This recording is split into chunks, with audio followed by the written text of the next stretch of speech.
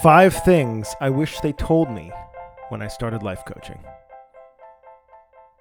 In 2010, a college student paid me $400 to help him pick up women. I know, it surprised me too. I'm the kind of person who enjoys digging into other people's problems to avoid my own, so the idea of getting paid to do this was really exciting. It turned out to be the beginning of a wild ride called life coaching, and I made a lot of mistakes. I spent way too much money on training, I basked in illusions of grandeur, and I blurred professional and social lines to the detriment of both myself and my clients. There were also many benefits. I became a great salesman.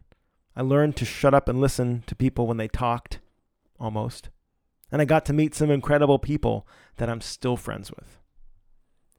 After meeting a lot of new life coaches and watching them make the same mistakes I made, I decided to write out a few things I wish I knew, in hopes it helps others avoid the pitfalls I had to climb out of. Here are a few of the things I wish I knew when I started. Number 1, have patience, then double it. In 2012, I attended a 2-day coaching seminar and ended up having lunch with a coach who had just made $400,000 the previous year with no website, no marketing, and no business card. I was blown away by what was possible. He wasn't much older than me, and from what I could tell, there was no good reason I couldn't be doing the same thing. Thus began my neurotic quest for 6 figures that I thought would come any day now. I ended up getting burned out after a year because I wanted results but wasn't really willing to put in the time to get them. The hard truth about life coaching, or any business for that matter, is that for most people, it takes a long time to build a practice that will support a consistent full-time income. How long exactly? Well, it depends, but it's usually longer than you think. Even as I say this, I know there are people that won't listen. I didn't.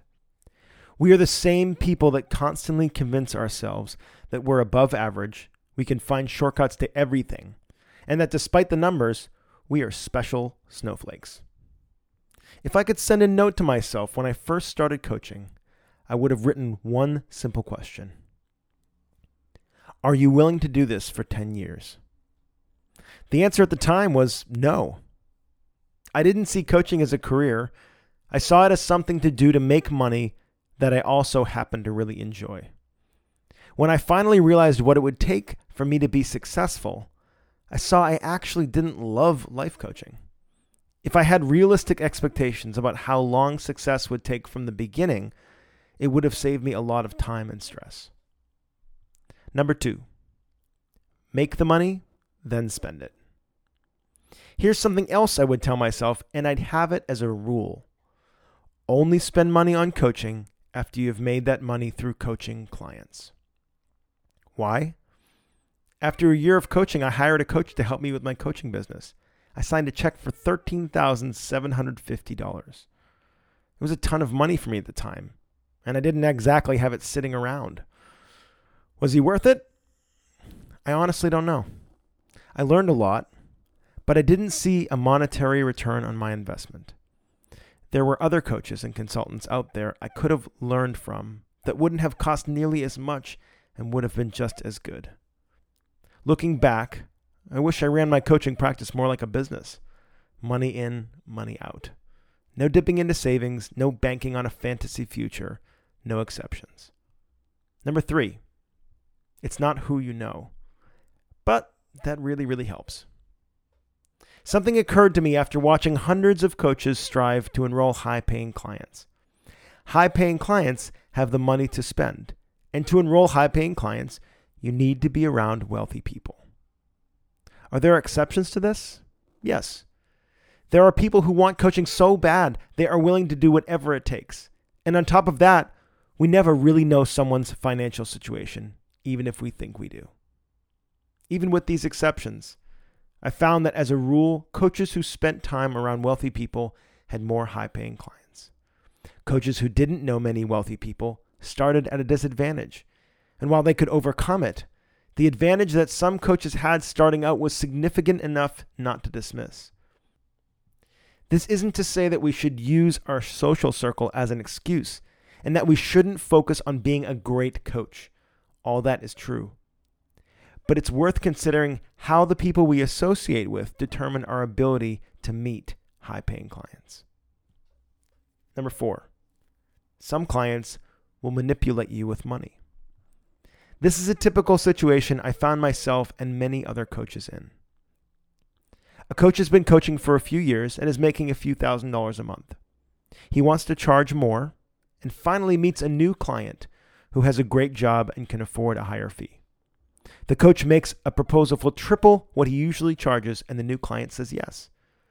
They begin working together, and the coach unconsciously becomes attached to his new client. In fact, after doing some math, the coach realizes that half his monthly income is now coming from this one client. The client starts to blur the lines of professionalism. Maybe he doesn't know any better. Maybe he's testing the coach. Maybe he's just lonely and wants a buddy. Instead of maintaining his professional relationship, the coach lets things slide and aims to please the client by making exceptions for him. He doesn't want to have the hard conversations and tells his client the hard truths because he doesn't want to lose him. The client begins to lose value in the coaching relationship that once served him, and the coach, sensing this, pleases him even more until they finally stop working together. I went through this. I saw many other coaches do this as well. Learning to not act from a place of need is a lesson every coach needs to learn, as well as learning when to say no to clients, even if it risks ending the relationship. Number 5, don't sell coaching to your friends. When I stopped officially coaching in 2014, I felt a huge sense of relief, and it was for the simple fact that I no longer had to enroll everyone I met, especially my friends. Before I get into this, I want to say that I'm sure a lot of coaches have found a balance with this, but I was terrible at it. I made so little distinction between my social life and professional life that I was constantly turning conversations into, quote, deep coaching conversations, and looking for how I could be of service, even in the checkout line at the grocery store. It practically drove me insane, but it didn't even occur to me until I stopped. It was then I understood how draining it was to see all my friends as potential clients. Are there exceptions to this rule as well? Yes. For some coaches, simply telling people that you're a life coach is a big breakthrough. So for some people, actually putting yourself out into the world is a great practice. I tend to overshare, meaning I don't have a problem not telling people what I do. So for me, having a clear line between my professional and social life would have really improved my mental health. In conclusion, I love life coaching, but right now it's in an awkward phase where everyone and their mother is becoming a life coach, and there's no standard for how to do it. There are organizations that sell you permission in the form of an expensive training program. There are people out there making millions while others struggle to get someone to say yes to $100, and there's everything in between. Ultimately, as a life coach, you get to make your own rules, which is both good and bad news. The good news is there's freedom in deciding for yourself how your career should look. The bad news is that you may have to learn everything the hard way. But hopefully in learning from the mistakes of others, it doesn't have to be as hard.